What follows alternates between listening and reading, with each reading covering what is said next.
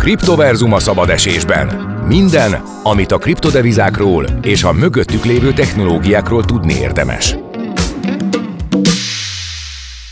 Üdvözlünk ma is mindenkit, Andor-Tóth Anna a mikrofonnál, és itt van velünk Molnár Péter és Vidákovics Attila, a Mosaic Alpha alapítói. Sziasztok, fiúk! Sziasztok! Sziasztok! Piaci aktualitásról beszélünk a következő percekben. Röviden összefoglalva, történelmi rekordokat döntöget a Bitcoin hash rate. Biztos van sok mindenkinek ebben a mondatban sok ismeretlen szó és jelenség. Szerintem kezdjük a gyökerektől, tehát hash rate-ről beszélünk a következő percekben. Mi is az a hash rate? Ugye a Bitcoinnak az alapbiztonságát a számítási kapacitása adja, mert számítási kapacitással validálódnak a blokkok, verseny van a bányászok között, hogy kitalálja meg a matematikai feladványnak a megfelelő válaszát, és az fog nyerni egyébként, aki egy adott időn belül a lehető legtöbbször tudja újra számolni, mert előbb-utóbb meg fogja kapni a jó eredményt. Ez azt jelenti, hogy brutális számítási kapacitással kell, hogy rendelkezzen az a hardware, tehát az a számítógép, amivel érdemes bányászni, és ezáltal maga a számítási kapacitás, tehát a hash rate, az azt jelenti, hogy az összes számítási kapacitás az mekkora a teljes hálózaton. Na most mutatja ez a szám, hogy mondjuk mennyi a bányász? Nem egyértelműen mutatja, hogy mennyi a bányász, mert nem csak a bányászok számával nő a számítási kapacitás, hanem a hardverek fejlődésével is nő a számítási kapacitás. Mondok egy példát, amikor én elkezdtem bányászni 15-ben, akkor az Antminer S7-es gépnek annak 7 terahash volt a számítási kapacitás, és ez egy szenzáció volt, az nagyon-nagyon lekörözte a piacot, többszöröse volt a piaci átlagnak. Most ott tart, hogy 400-450 terahash a mai legmodernebb gépnek a számítási kapacitása. Tehát az, hogy most történelmi csúcsokat döntöget, az vagy azt jelenti, hogy egész egyszerűen több a bányász, vagy ugyanannyi gépnek nagyobb a kapacitása. Ugye? Így tehát van. Ez a kettő okozhatja, ugye az egyértelmű, mert azt a rendszer mutatja, hogy mennyi a számítási kapacitás, az pedig nagyon nehéz megállapítani, hogy darabszámba a bányászok mennyien vannak. Egyébként minden jel azt mutatja, hogy a bányászoknak a száma is nő, és így egyre több intézmény száll be a bányászatba, és szerintem itt jön egy nagyon érdekes téma, nagyon sokat támadják a bitcoint azzal, hogy környezetszennyező. Ami egyébként igaz, mert rengeteg áramot fogyaszt el, viszont egyre több olyan megoldás van, ami nem szennyezi a környezetet. De mint és korábban már beszéltünk erről, hogy mintha már meg lenne a környezet kímélő megoldása. A technológia már régóta megvan, de ez egy nagyon távoli jövő. Az én szubjektív álláspontom, hogy a bitcoin az nem fog örökre ezzel a konszenzus mechanizmussal működni, de hát ez most elképzelhetetlen, hogy a közeljövőben le legyen cserélve. És akár az első számú kriptodeviza helyét is átveheti más? Mert végül is most... Elméletben átveheti más, igen. Visszatérve a bányászokra, az, hogy a hash rate történelmi rekordokat döntöget, azt is jelenti, hogy ismét egyre vonzóbb bányásznak lenni? Ugye nem régen, hát pontosabban már lehet 1-2 éve beszélgetünk arról a kínai szabályozással kapcsolatban, hogy ugye Kína ellehetetlenítette gyakorlatilag a bányászatot, és az nagyon megütötte a piacot, hiszen ugye Kínában rengeteg bányász volt. Ez most megfordult akkor ez a folyamat? Nem telt el fél év, és visszament a akkori hash rate-re, tehát a korábbi csúcsra a számítási kapacitás a hálózaton. Ez egy nehéz kérdés, mert nem lehet egyértelmű választ adni arra, hogy megéri-e bányászni. Azért a tendencia az azt mutatja, hogy egyre kevésbé. Hogyha nem számoljuk a hardware költséget, akkor egy mai modern bányászgéppel nyereségesen lehet bányászni, tehát többet termel, mint amennyi áramot fogyaszt a magyar lakossági árammal számolva, viszont nem ez a döntő, hanem az a döntő, hogy milyen típusú szereplők, milyen típusú áramforrásból, milyen költségen működtetik a bányászgépeket, és az egész világon az a jelenség van, ugye egyre több zöld energia van, ami fel van használva, sokkal egyszerűbb egyébként azt az áramot, amit mondjuk a napelem, szélerőm, stb. Megtermel, és nem tudják felhasználni, azt elbányászni, mint eltárolni. Mert egyébként az akkumulátor is nagyon drága, az egy nagyon bonyolult dolog az áramot tárolni, és ráadásul az is környezetszennyező, úgyhogy ezek a nagy zöld energiás erőművek, ezek a fölösleges áramot jellemzően elbányásszák a Bitcoin-hálózaton. És akkor viszont az áram így is úgy is meg van termelve, de az elveszne, így viszont nem vész el. És az a helyzet, hogy ez is az egész világon tendencia, hogy a rendes, hagyományos erőművek, bármilyen típusról beszélhetünk, és mindenhol termelődik fölösleges áram, mert ahhoz, hogy a lakosságnak tudják biztosítani az áramot, mindig valamennyivel többet kell termelni, mint amennyit elhasználnak. És mindenhol, egyébként Magyarországon is van ilyen, a környező összes országban és a világon mindenhol van ilyen, hogy ezeket most már a nagy erőművek elbányásszák, ezek az áramok így is úgy is meg lennének termelve, tehát elő lennének állítva, így viszont nem vész kárba, tehát itt sem keletkezik többlet környezetszennyezés, viszont hát azért mondjuk egy erőmű az nyilván nem egy bányászgépet vesz, hosszú távra tervez, sokat vesz, neki biztos, hogy megéri, mert ő neki semmilyen bevétele nem lenne abból az áramból, amit elpazarolt, és ebből következik az, hogyha egyre több ilyen szereplő jön be, akinek kvázi nem jelent többlet kiadást az áram, amivel ő bányászik, akkor a verseny az ő javukra fog szólni, mert neki még akkor is megéri majd bányászni, amikor a hagyományos bányászoknak nem éri meg. Úgyhogy azt gondoljuk, hogy eleve az a konszenzus mechanizmus, ami ilyen sok áramfelhasználással jár, az most már semmiképpen sem modern.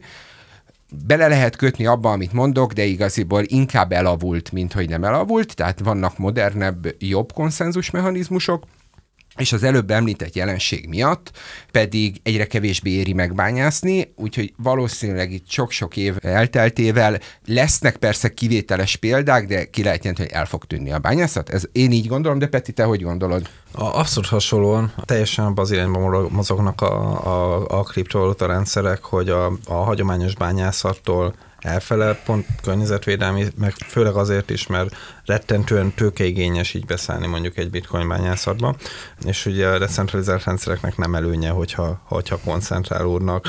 Egyébként pont a kínai annó betiltás is egy ilyen koncentrációt eredményezett, ugye pár hónap alatt átvándoroltak a bányászok a USA-ba inkább, meg olyan helyekre, ahol nem bántották őket, és olcsó volt az áram. Ugye mi a Petivel nagyon örültünk ennek egy bizonyos szempontból, hogy Kínában ez megtörtént, ugyanis érdekes módon erről sehol nem cikkeztek, de az egész Bitcoin-hálózaton a legnagyobb kockázatot az jelentette, hogy körülbelül a 70%-a a számítási kapacitásnak az Kínából jött. Na most, ha a kínai állam azt kitalálja, hogy államosítja a bányákat, akkor egyszerűen a Bitcoin-hálózatra rátette a kezét, és azzal, hogy ő betiltotta a bányászatot, ezt a kockázatot így eltüntette. Egyébként jó tett a világnak, abszolút. Az más kérdés, hogy másik országból, ahol szintén eléggé szabályozott dolog, Amerikában ment, tehát nagy része, de az mellékes. És vissza a bányászathoz, alapvetően ez csak a nagy szereplőknek a játéktere, de inkább így lakossági felhasználóként, meg hobbibányászként szerintem nem igazából éri meg a kockázatot, mert tipikusan ezek az eszközök, ugye amikkel mondta Attila is, hogy bányászni lehet, hogy ezek célhardverek, ezek nagyon drágák, és általában igazából bele van árazva az árukba. Tehát maga a beruházás nagyon igen, a beruházás meg nem magas. szokta megérni. Annak kéri meg, aki legyártja, vagy aki közvetlenül a gyártótól kedvezményesen tud vásárolni ilyen eszközöket. Majd tiszta vagy ingyen körüli energiával hajtani ezeket a gépeket nagy tételben. Igen, de hát egyébként az is jellemző, és ugye tényleg ilyen nagy szereplők jutnak hozzá ezekhez a hardverekhez. Az is jellemző, hogy egyébként mindenhol megjelent a bányászat, ahol nagyon olcsó az áram. Különböző okokból lehet, most nem akarunk belemenni ugye az áram iparágba, de hát nem véletlen az, hogy nem tudom, most már Szibériában is rengeteg bánya van, akkor a mindenféle sarkon, főleg az északi sark környékén, illetve mindenhol, ahol van olcsó áram. Igen, és még egy gondolat a bányászat ki fog-e halni, vagy nem fogja kihalni témakörbe. Egyrészt nem nagyon indult már az elmúlt években, sőt nem is tudok olyan láncról, ami a Bitcoinhoz hasonlóan ilyen számítási kapacitás alapú konszenzus mechanizmusra épült, És ugye az Ethereum például ugye meg is ugye az elmúlt fél évben állt át a videokártyás bányászatról a proof of stake alapú működésre. A videokártya vásárlók és a játékosok nagy örömére, mert ez így érezteti hatását is a videokártya piacon rendesen. Akkor azt mondjátok, hogy elő vagy utóbb, de inkább utóbb nem lesznek bányászok. Van Bitcoin-hálózat bányászok nélkül? Létezik? Működik? A technológia már régóta létezik, amivel bányászat nélkül működhetne a Bitcoin. Ez nem technológiai kérdés, arra egyértelmű válasz van, ez filozófiai kérdés, és én azt gondolom, hogy mivel a Bitcoin felhasználóknak a típusa is azért átalakulóban van, már nem sok szava lesz azoknak az ős kriptoanarchistáknak, akik ragaszkodnak azokhoz az elvekhez, hogy a számítási kapacitás az egyetlen egy igazságos és megfelelő megoldás erre.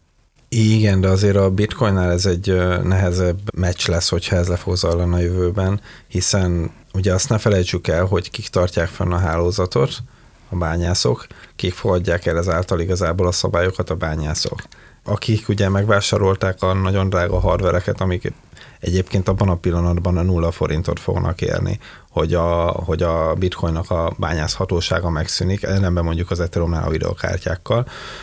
Tehát igazából ez egy érdekes játék, hogy megszavazzák-e majd valaha, hogy az eddigi beruházásunk mostantól nullát ér, a nagyobb, for the greater good.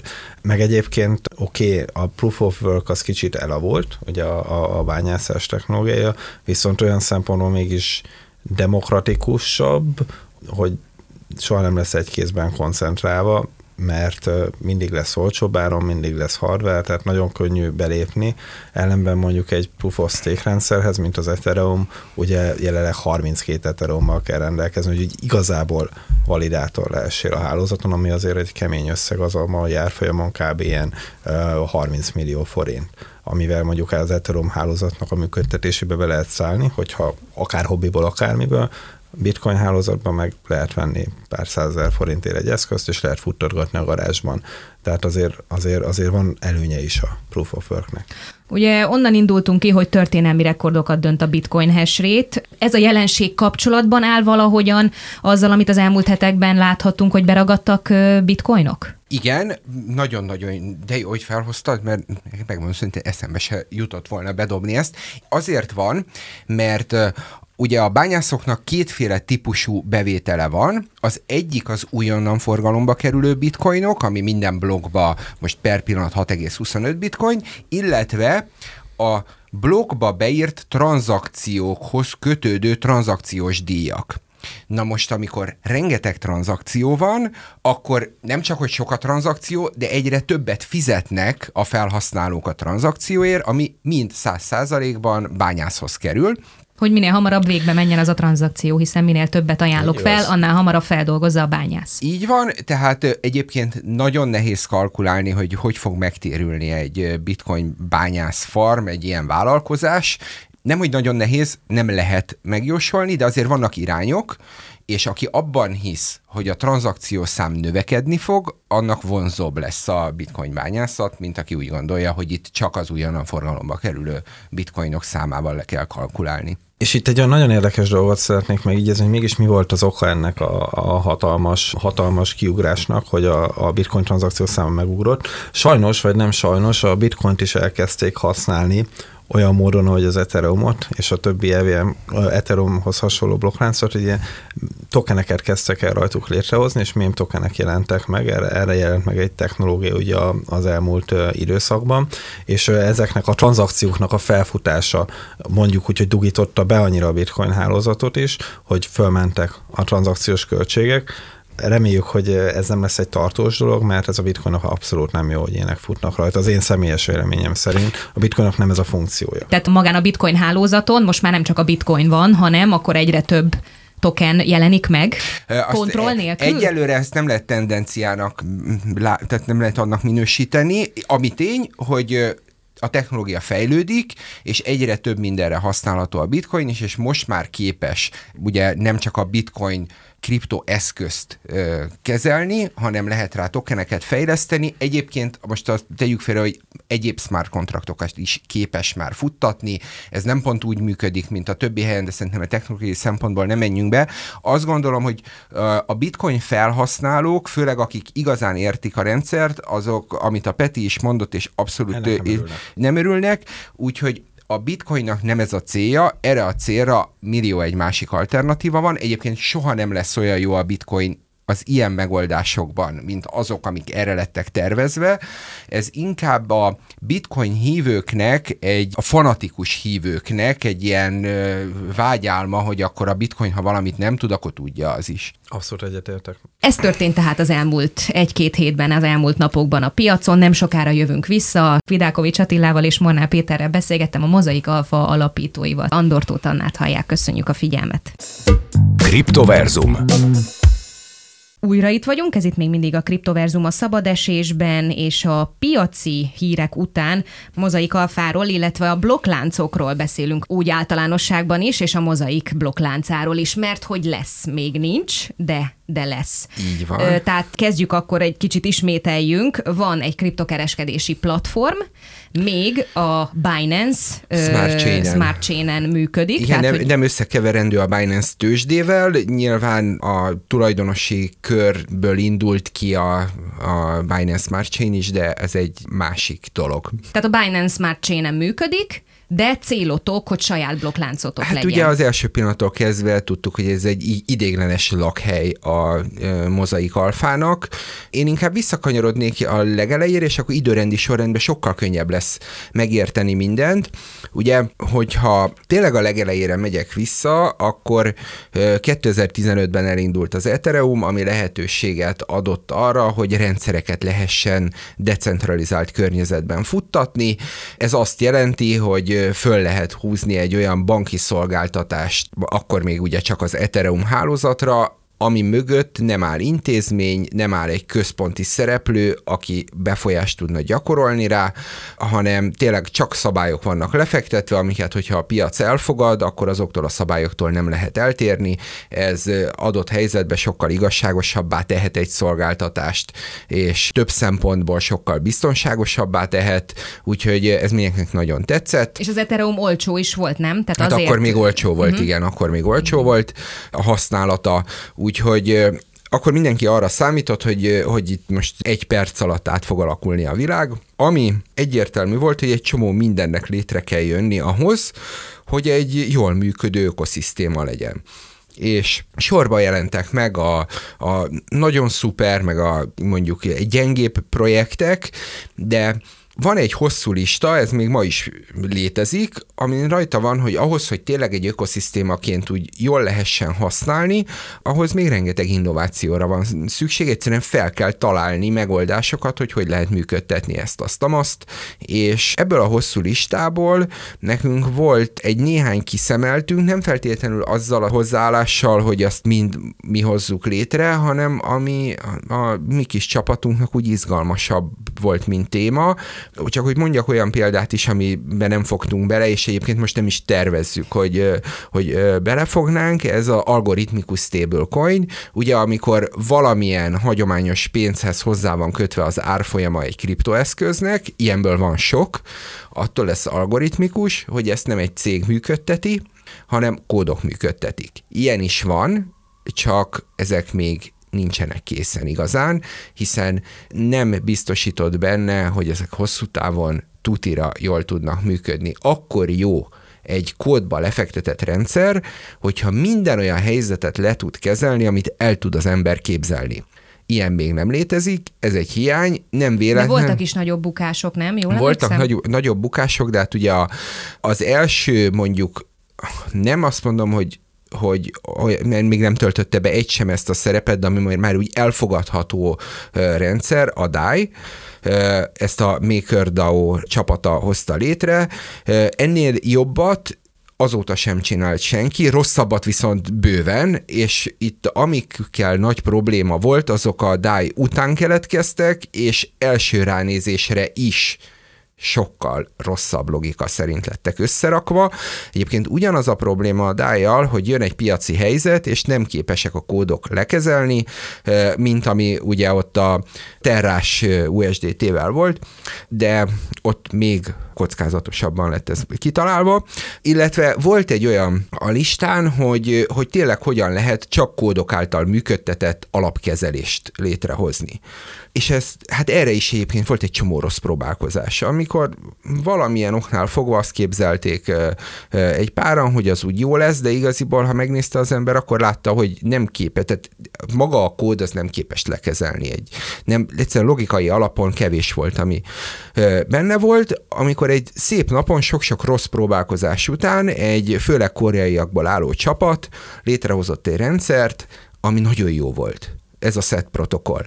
És amikor ez megjelent, akkor borzasztóan izgatottak voltunk, hogy akkor hogy oldották meg hogy egyáltalán jól oldották meg, úgyhogy hát mi szétboncoltuk a rendszert kódszinten. Igaziból legjobban a logika érdekelt minket, de nyilván a technológiai része, hogy ezeket tényleg a programozásban is hogy oldották meg, és a mi olvasatunkban csillagos ötösre vizsgázott, nem találtunk benne hibát, ami miatt ez ne lenne képes hosszú távon stabilan jól működni.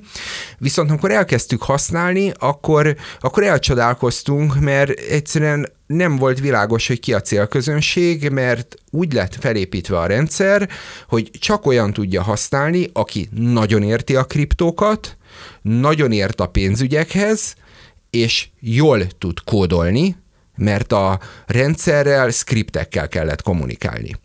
Tehát ez nagyon-nagyon kevés ember van, aki így mindegyikbe otthon van. Ja, egyébként és nulla marketing volt a csapat mögött, tehát semmilyen reklámmal nem éltek. Ettől függetlenül egyébként több $100 millió áll most is a SET protokollnak a szettjeiben, úgyhogy azért sokaknak tetszett, meg egyébként javult, tehát most már nem kell tudni kódolni ahhoz, hogy használja az ember, egyébként ma sem könnyű használni.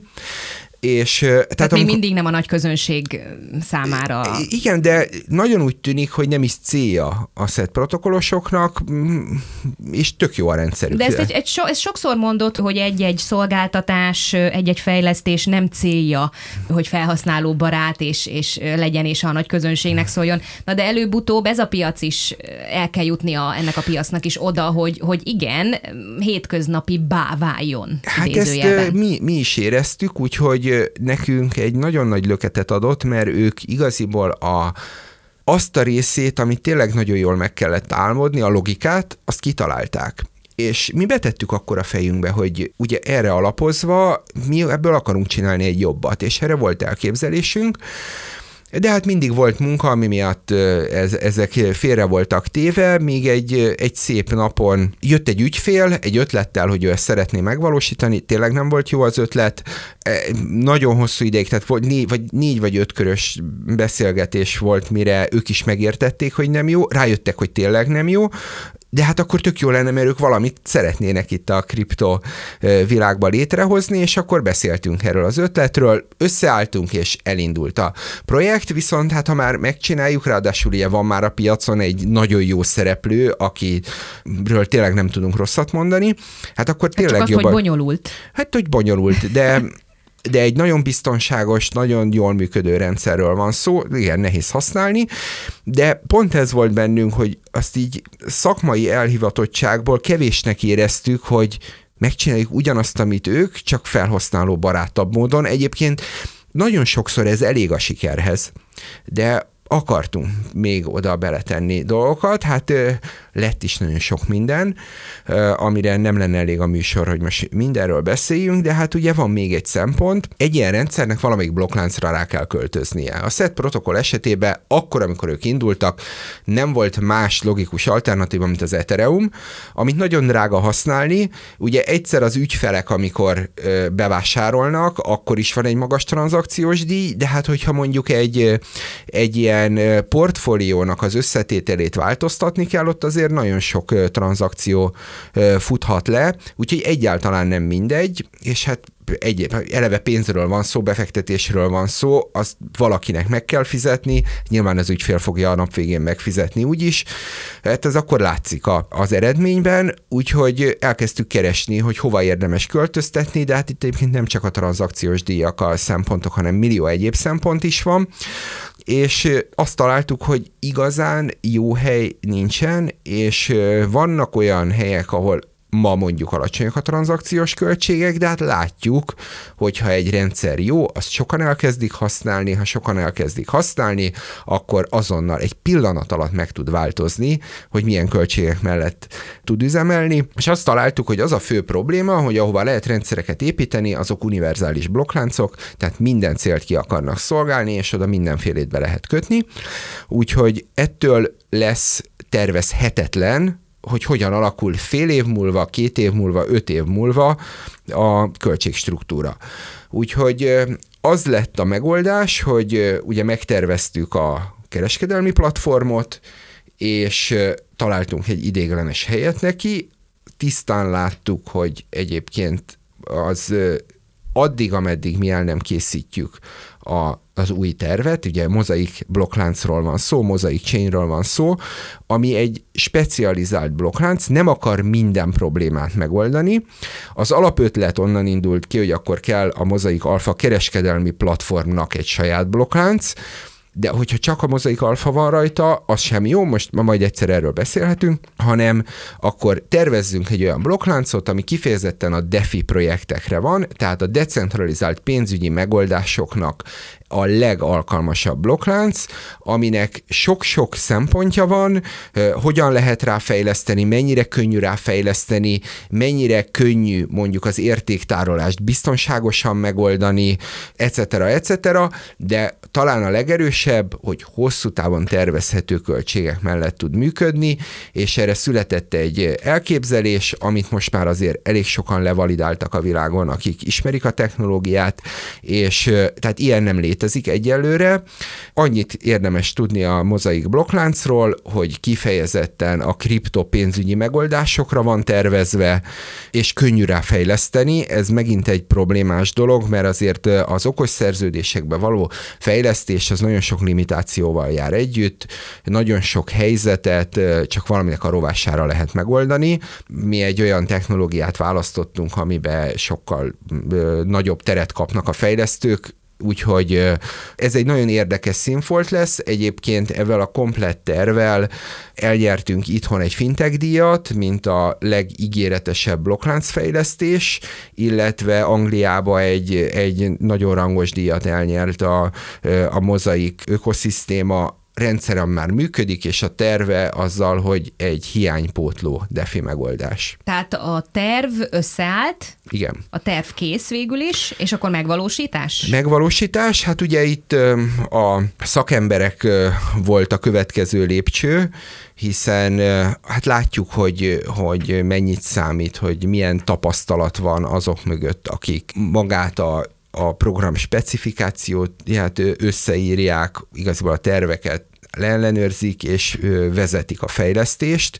Úgyhogy az a szerencsénk, hogy a kriptoanarchista társadalom eléggé elhivatott, úgyhogy például az egyik programozó, most nem akarom mondani a nevét, mert nem tudom, hogy ő akarja, majd egyszer megkérdezem tőle, hogy mondhatom-e.